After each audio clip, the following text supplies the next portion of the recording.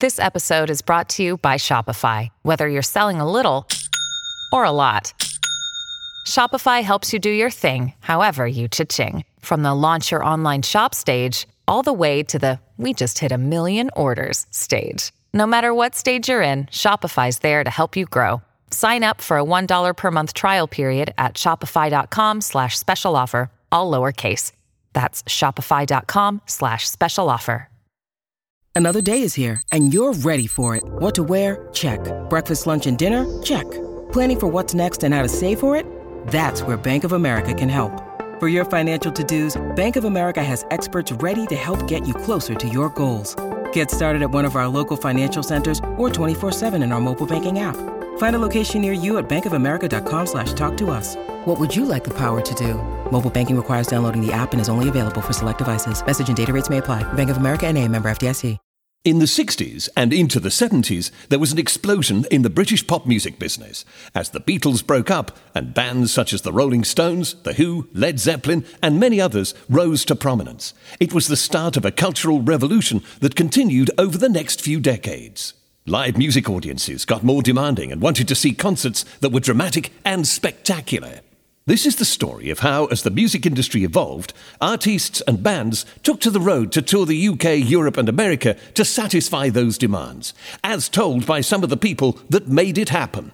The worlds of theatre and television collided, and in the vanguard was a small group of people in a London company that helped pioneer rock and roll lighting and visual production. Welcome to your very own Backstage Pass.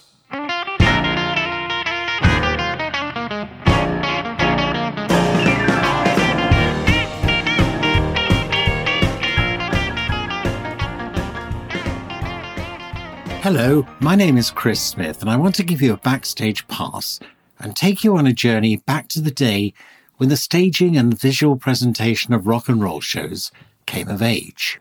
In the 60s, pop concerts were fairly unsophisticated events. The shows were staged in either cinemas on wide, pencil-thin stages or in urban, utilitarian, civic or multifunctional university halls. The sound systems were primitive, with the performers usually being drowned out by hysterical, screaming, cheering audiences of largely teenage girls, and with lighting that was as bland as the halls, with the artists illuminated by overhead fluorescent lights.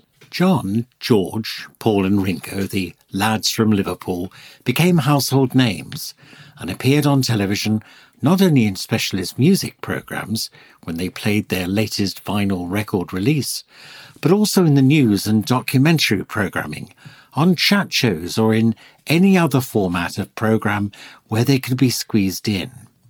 Alongside the Beatles, other bands such as the Rolling Stones, The Who, Led Zeppelin and so many others rose to prominence, garnering ever larger live audiences. Given that this was happening about 50 years ago now, and rock and roll's production journey took a somewhat long and winding road, it's perhaps difficult to remember, or for those not around at the time, to realise how crude and basic these early rock shows really were. But as live music audiences grew, ticket holders began to get more demanding and wanted not just to go and hear the music they played, but to see concerts that were dramatic and spectacular, a melding of sound and vision. Would it be enough for your cheap heart if I broke down and cried? If I cried, I said, I know it's only rock and roll, but I like it. I know it's only rock and roll, but I like it. You will hear how at the dawn of the 70s, the live music industry saw the start of a staging revolution in the presentation of rock and roll shows that continues to this day. The current staging of shows with massive lighting rigs and sound systems is a far cry from those early days, and these podcasts will tell the story of how, as the music industry evolved, bands took to the road to tour the UK, Europe, America, and eventually the world to satisfy those demands. Your personal backstage pass will allow you to hear and feel how it all started as told by some of those that were there at these moments of creation, how they made it happen, as they recount their part in rock and roll's history. Now the seats are all empty. Let the roadies take the stage, pack it up and tear it down. They're the first to come and the last to leave, working for that minimum wage. They'll set it up in another town. Tonight the people were so fine.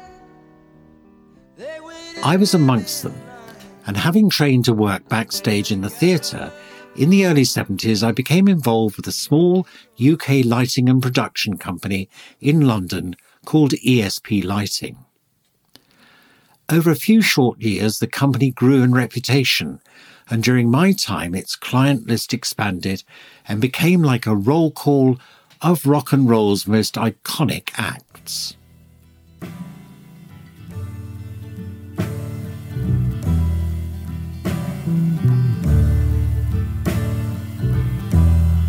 Nights in white satin, never reaching the end. Letters I've written, never meaning to send. Beauty I'd always missed with these eyes before. Just what the truth is. To begin with, it was fairly small scale. The first tour I did was the Moody Blues, who had just 2 small trucks, carrying the PA system, the band's clothes and instruments, and a minimal number of stage lights. Unloading and setting up at a venue would take a few hours or less, whereas at the end of my time with the company, the equipment was carried in a fleet of articulated or semi-trucks, and it could take days using forklifts, cranes, and an army of road crew to set up. Tours and shows were huge logistical and technical operations. Setting off on the road was almost like setting off to a great war, with ever more hectic touring schedules. In the beginning, though, it was on a much smaller scale when I toured with Cat Stevens, The Who, and others, including the Strawbs on a UK tour to promote their #1 hit single, Part of the Union, before touring America with them.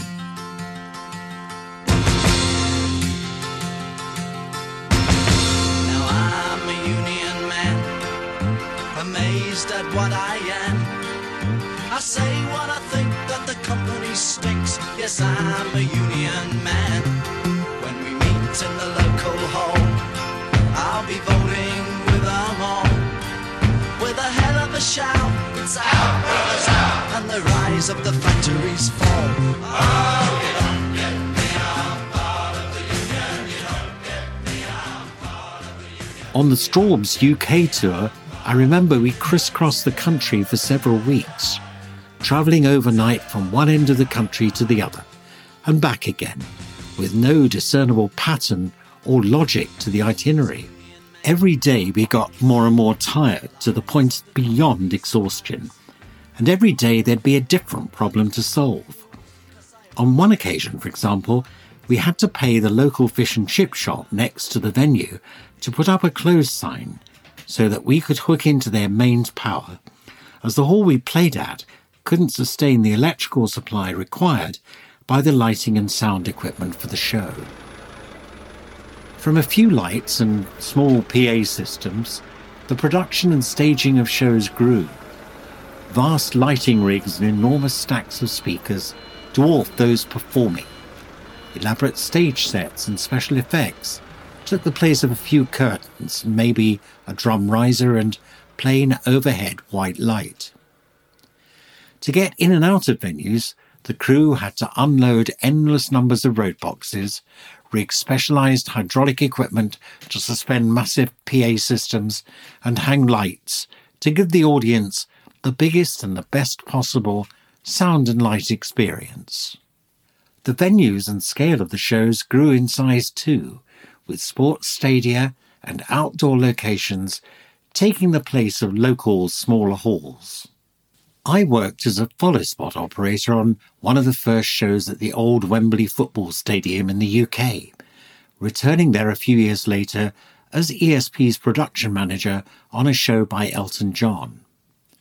I worked on several shows at Nebworth and in Hyde Park, until my ESP swan song working on the Rolling Stones London shows at Earl's Court in 1976.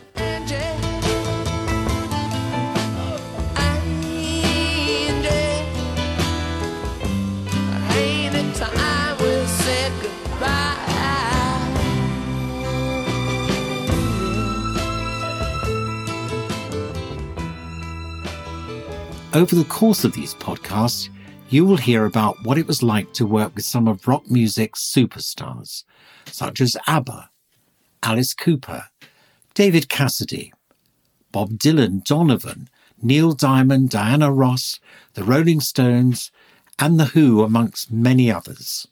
Not only was I there, but during my time with ESP, I was fortunate enough to meet and work with an extraordinary bunch of people whose energy, enthusiasm and skills put these shows on stage.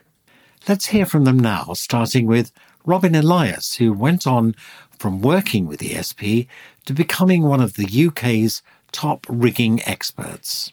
For me, that was the beginning of over 20 years of travelling the world, one tour after another, a fantastic adventure.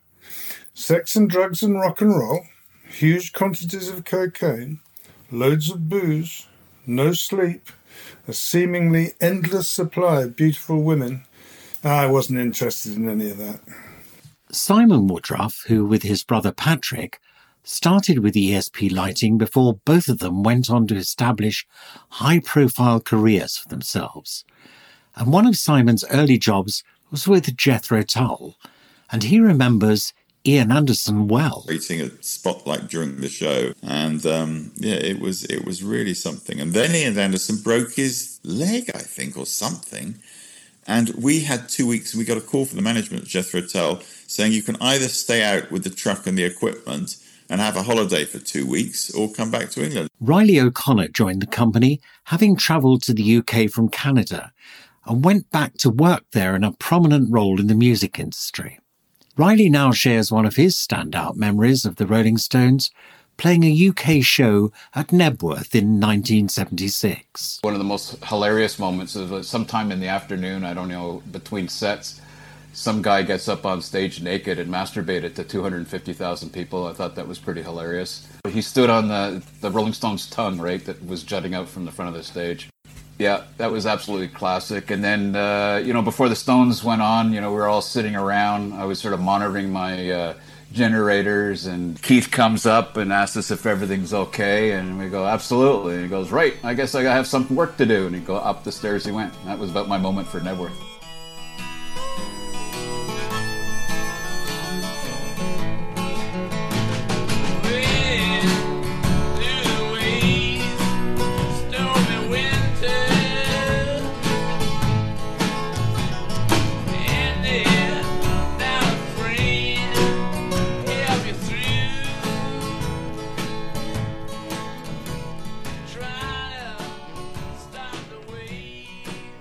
Frank Andrews also worked with the Rolling Stones, and on one tour ended up driving through Europe in Keith Richards' car.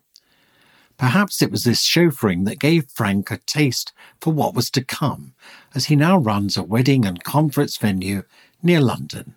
I remember on the Rolling Stones tour, Brian Croft he asked us if we wanted to drive Keith Richards' Bentley Continental. I think we were driving it from Holland, somewhere in Holland, to France, across Belgium. And so there was me, Jimmy, Robin and Paul. And I've always wondered why he got us to do that. But having read his book, I think I can guess. Yeah, the thing was the car was full of rubbish. It was about a foot of rubbish on the floor. You would have thought he'd clean it out first, anyway.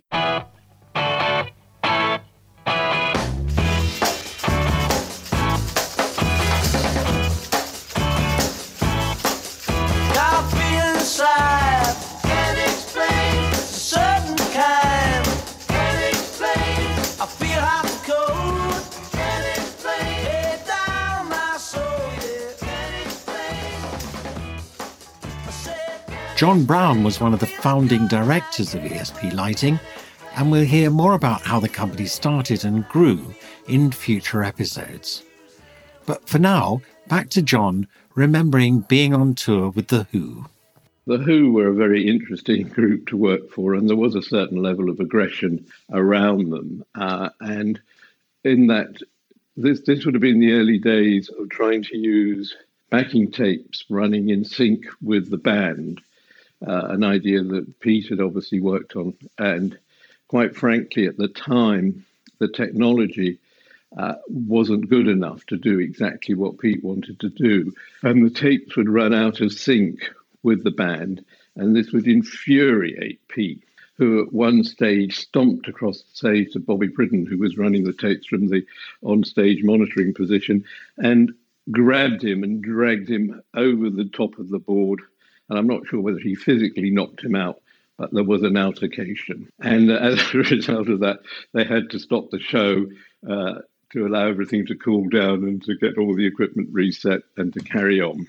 Nick Dornan was another early crew member with ESP who went far, quite literally, as he eventually moved from the UK to live in Western Australia. Here he recalls some more rock and roll mayhem. We did a show in Amsterdam where they'd double booked netball for most of the day, and we were so late getting in there to set up that there was a riot during the concert, and they destroyed all the stage gear, and luckily the lighting towers were left standing. But follow spots were thrown off their pedestals, and we got, I think, 5 nights, all expenses paid in the Amsterdam Hilton, while they flew more gear out to us. So it was quite an experience. I brought back some beer for Reggie Blackmore because he was a connoisseur of various European beers. I was out on tour with some other band, and he called round and had a cup of tea with my mother. Went to pick it up, and she was quite stunned. I also went on tour with Donovan for about 6 weeks as well, and everyone forgot about me. And when I came back, they thought, "Where have you been?" And I said, "I've been on tour with Donovan for you."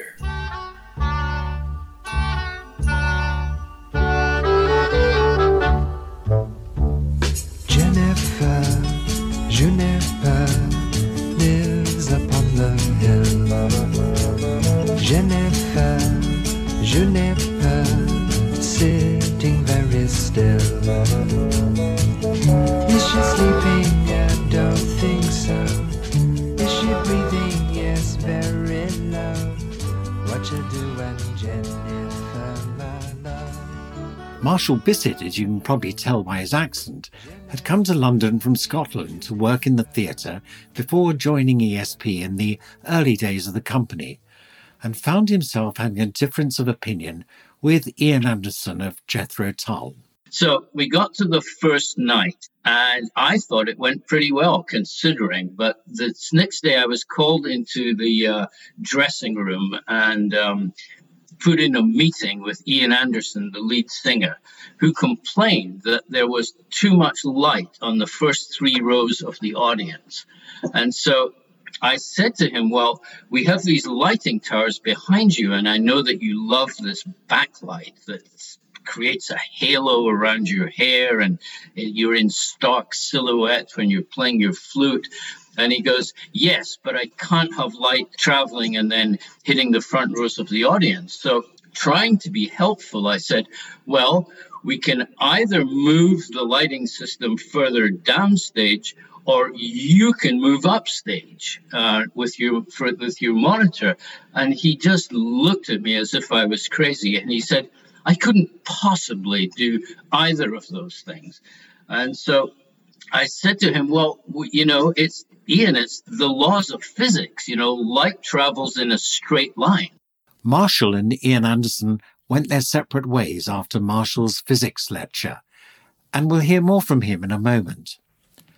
First, though, back to Simon Woodruff, who was swept up in Osmond mania. The Osmonds touring around Europe, first of the boy bands, really, and being in the Rainbow Theatre and the smell of pee at the end of it with the girls, so it was sort of, Beatles sort of stuff, to see all of that. The names all sort of mix up about whether, you know, Elton was before that or after, and Queen and all those people. But yeah, it was an incredible time. Here's Marshall Bissett again, having survived the Ian Anderson experience, who went back to his theatrical roots with Diana Ross. The Diana Ross tour was fantastic. Diana Ross did something that absolutely endeared me to her, which was she hired a theatre director to do her tour, a guy called Joe Layton.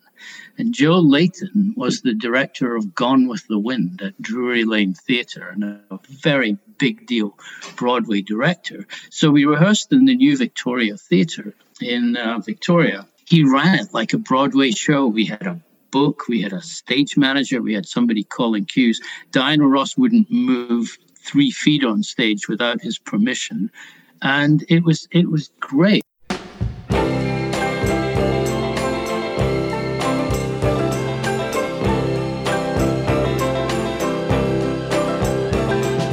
Once upon a time you dressed so fine, threw the bumps of dime in your prime. Then Marshall went on to work with Bob Dylan, as did Robin Elias, the ringing expert, who we heard from earlier. Let's hear from them both now on what they remember of working with one of rock and roll's biggest superstars. First, here's Robin. I did a Bob Dylan tour. He was, and still is, a childhood favourite of mine. My memories of that tour are twofold, really.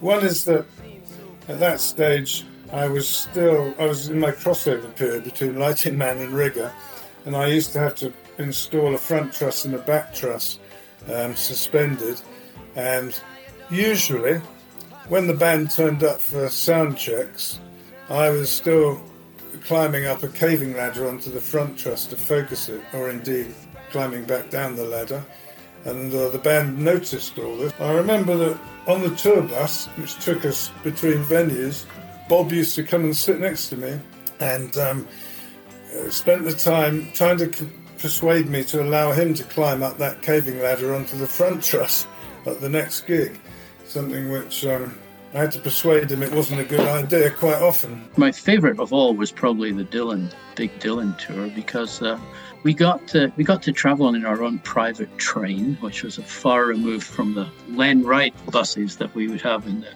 early days in the UK. I got to sit and drink beer with Bob Dylan in a railway carriage going across Europe. Let's have a change of accents and performers as we hear again from our Canadian, Riley O'Connor, and after him, Frank Andrews, as they both recall another set of global superstars. When the ABBA movie came out, for example, I tell everybody, well, I worked on the ABBA tour of Europe and Australia, but it was kind of shaky in the early days because it wasn't, we were this really rough British crew coming into Sweden, and very, very proper etiquette had to be followed, and Stig Anderson had his own vision of what the look should be of ABBA going out and touring, and probably wondered about this motley crew that showed up. We went to this Wrangler warehouse, and we all were able to pick up jackets, jeans, everything, all kind of given to us for the tour.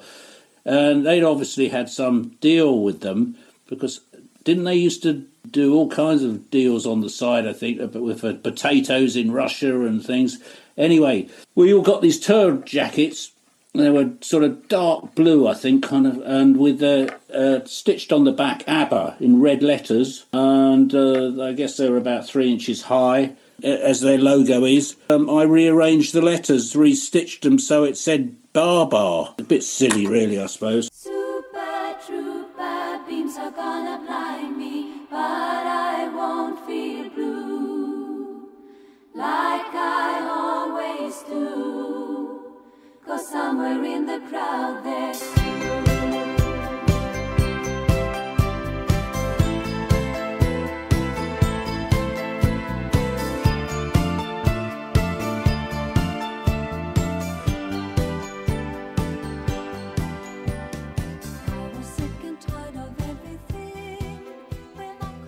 John Brown, along with Brian Croft, who John mentions, were the company's founding directors. And John continues with our ABBA theme. ABBA were, of course, in the forefront, have an interest in the forefront of everything technological that they could use in their show. And they wanted to use video projection, which, of course, is now the norm. In those days, there was only one type of video projector, which was called an Ida4 made by Philips. And there was one in London that was installed, I think, at the New London Theatre in Drury Lane. Demonstration was set up quite early one morning, and Borg and Benny and I and Brian and some others all turned up to see it. Unfortunately, it wasn't successful in terms of what they wanted to do, because even though it was a very bright projector, it wasn't bright enough compared to stage lighting, so you couldn't actually use it. So after about 20 minutes, and when it became obvious, I remember Benny saying, well, I think it's time for a beer. It may have been 10:30 in the morning, but off we went across the road to the nearest pub, and the boys sat down and had a couple of beers, much to the amusement of the few very early drinkers that were there as well. Nick Dornan, who we last heard from when he returned from a Donovan tour, recalls another solo performer. One of the nicest tours I ever did was Neil Diamond around Europe and at Woburn Abbey. And he was such a nice person that we got treated as one of the family and had a great time. And I ended up being taken to America to tour with Neil Diamond there. It was just a very pleasant experience.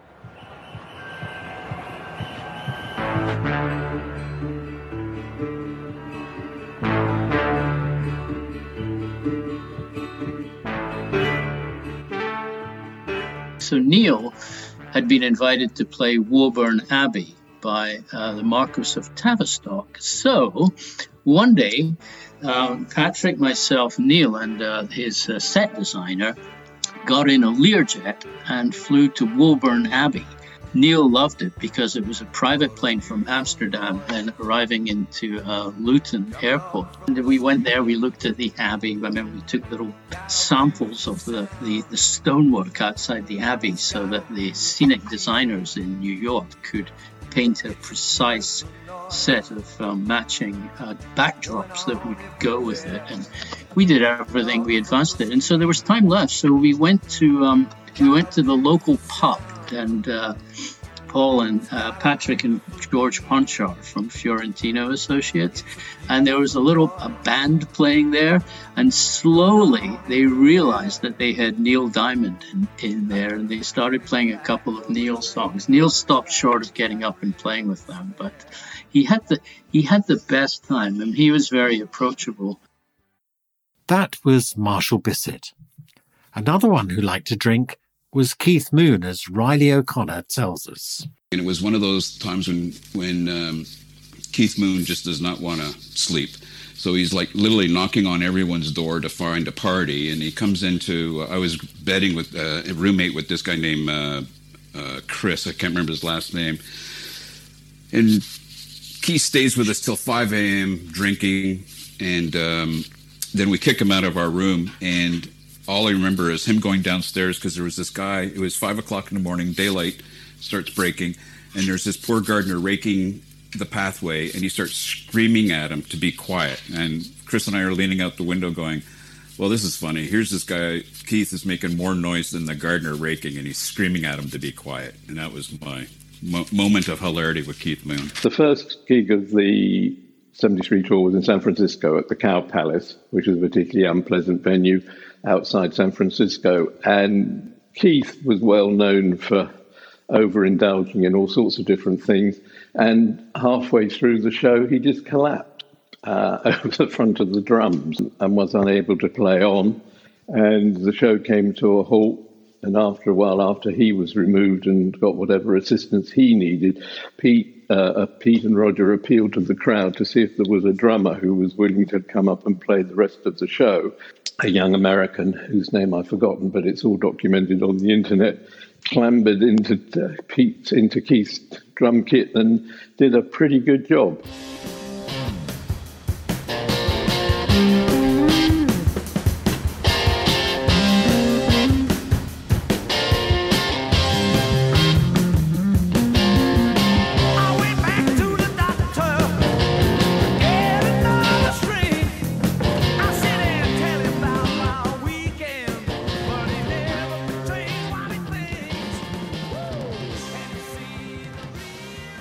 That was John Brown again with another memory of the legendary Keith Moon.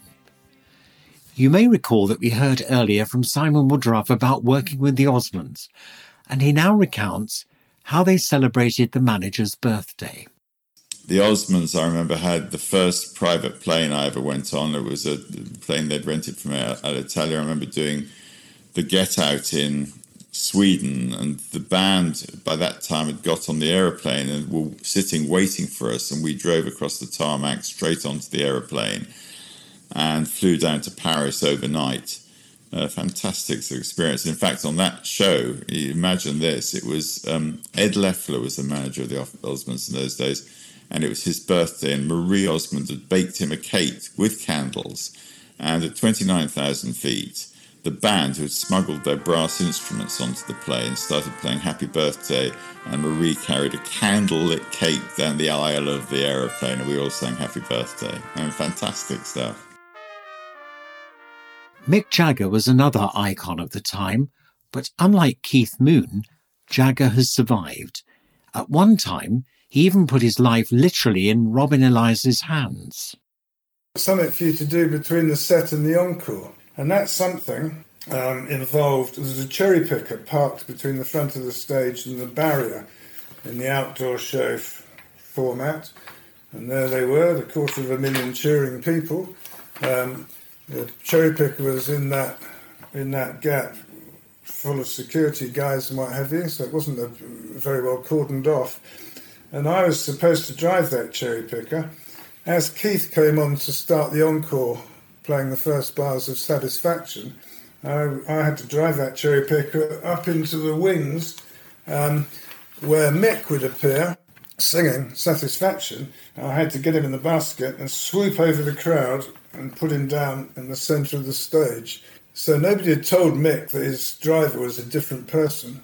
He was extremely nervous about this, and I actually had to physically lift him in at the top because he was so nervous, and swoop over the crowd and deposit him in the middle of the stage, which I found extremely exciting. Obviously, to me, those 250,000 people, or seemingly a 250,000 people, weren't cheering Mick singing, they were all cheering my driving. Jimmy Barnett also worked with the Stones and was their lighting designer on many tours and shows. So in 1973, I was extremely fortunate, really, to work with who I consider one of the world's, supreme stage performers, which is Mick Jagger. He really is one of a kind. He's intelligent, he's erudite, he's creative, and he's very canny, And for nearly 60 years, he's kept a small group of renegade musicians on side, still attracting huge audiences across the globe. It's extraordinary. I learned a lot from him, but it wasn't much through personal interaction. But he was an expert in stagecraft. He knew how to fully capture an audience, and drive them to the point of frenzy sometimes. And there's only, I was only 23 and I was still pretty green. And I only remember one incident when Keith actually kind of smiled at me. They had recruited an American guy from the Fillmore East, I think, in New York, and he was a replacement lighting designer for Chip Monk. And but he didn't want to work the lighting desk. All he wanted to do was sort of sit out front, look for chicks, and call the cues for the polo spots. So Brian suggested I ran the lighting desk, which I did from the side of the stage, primarily so I could be sort of close to the band and most importantly, watch Keith, who was the musical director of the band. He would cue the band. And George was a nice guy, and we got on well, and we'd done a few shows, and we were starting to gel quite well. And before the show, he and I would sometimes go down to the dressing room and pick up a couple of guitars and have a bit of a jam. And the band wouldn't normally turn up to maybe 10 or 15 minutes before the show. But this one time, they arrived early, and we were sitting in the dressing room playing a couple of, Keith's best guitars. Suddenly, the band arrived. The whole band trooped in, and we went, oh, shit, and stopped playing. Keith smiled and goes, no, guys, keep on playing, keep on playing. So George and I launched into The Last Time, and we all had a good laugh. And Keith said, oh, you should come up on stage with us. But that was the only time I remember him actually being kind of nice and smiling. Let's finish with ESP's founders, John Brown and Brian Croft. Brian, who we haven't heard from yet, like Jimmy, worked with the Stones extensively. But first, here's John Brown again. 72 Alice Cooper European Tour was again an early experience of what this life was going to be like on the road. One of the things we had was our own aeroplane, which we all travelled in, which was, although it wasn't a jet, the whole crew and the band travelled together. So it was quite an experience. I hadn't realised that Alice, who'd already been successful for a number of years, was in fact the same age as me at the time, which was only 22. And he was off stage. He was an incredibly nice guy. And they used to have a pallet load of Schlitz beer delivered to every venue. I think it must have been in the Ryder. And I remember sitting backstage with Vince, as we all called him, drinking beer and chatting about life.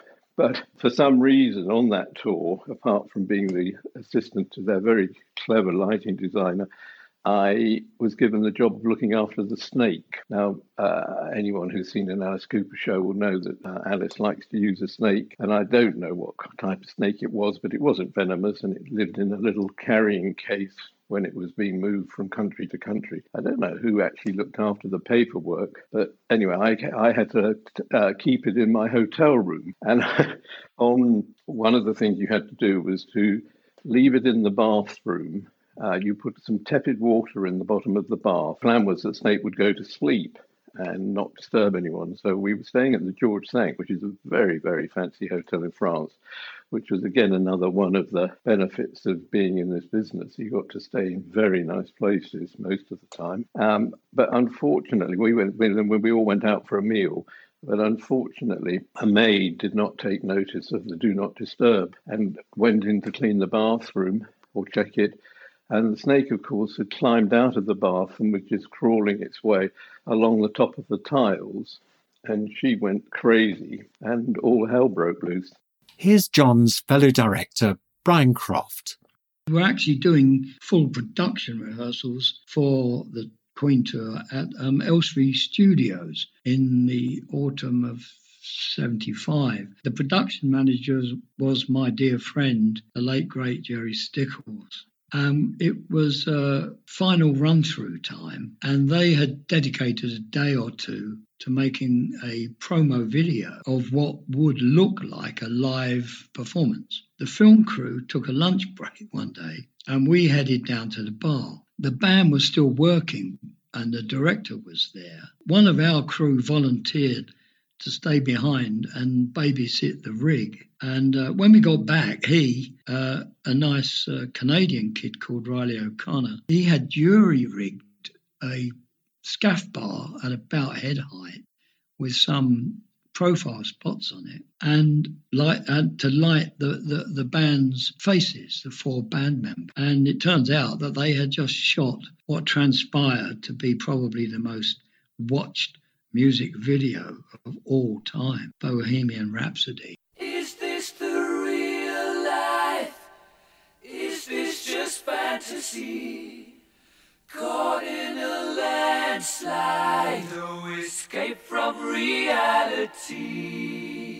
Open your eyes, look up to the skies and see. I'm just a poor boy, I need no sympathy, because I'm easy come, easy go. David Cassidy was a major client and, of course, a very big star at the time. I personally was the lighting designer of all of his European tours. There was one very, very entertaining day. There was a concert, I think it was the Enemy Poll Winners concert, or no, it probably was actually some magazine more focused on younger members of society than Enemy, at the Wembley Arena, which takes about 8,000 to 10,000 people. And they had 3 concerts in one day because of the age group, because obviously David Cassidy was very popular with young girls through to teenagers. So they had 3 concerts, one in the afternoon, one late afternoon, and one in the evening. As a result of this, by about 6 o'clock or 7 o'clock in the evening, before the third show, there were most of the 16,000 people who had been at the first show had stayed around the arena in the hope that they might get to see Dave. Add in the 8,000 turning up to see him in the last show, and you had 24,000 people or thereabouts surrounding the arena. There was no way in, no way out. It was absolute mayhem. And every single one of them was a young girl screaming at the top of their voices. Memories of Beatlemania, but it was David Cassidy mania.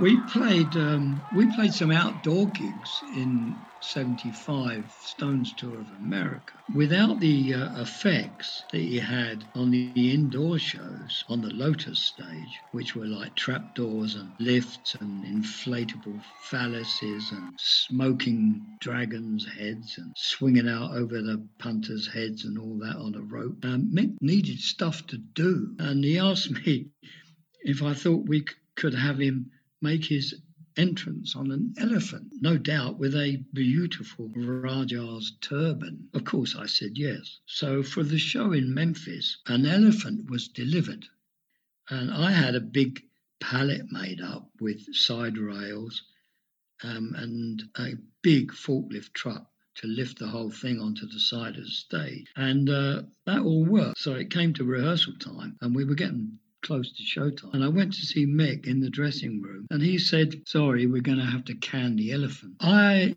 looked disappointed, I guess. Apparently, Keith had delivered an ultimatum. It's either me or the effing elephant. I don't think elephants can play guitar too well, not with those toenails.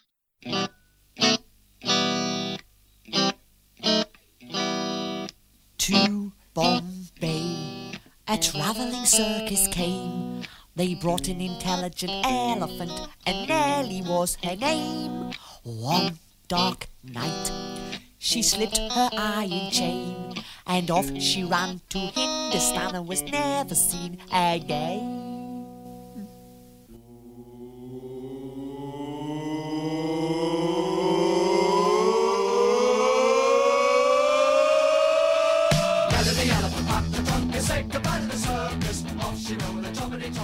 As Nellie packs her trunk, it's time for us to part until the next time, when you'll hear about the origins of ESP lighting, its birth pangs, and how the company developed into the trailblazing pioneer that it was, setting a benchmark for the future in the music business. Backstage Pass is a podcast miniseries produced by Chris Smith and Christian Swain, edited by Jerry Danielson, and is a joint production with Pantheon Podcasts, the home for music lovers. We look forward to having you back on our journey. Until then, remember to keep the lights on.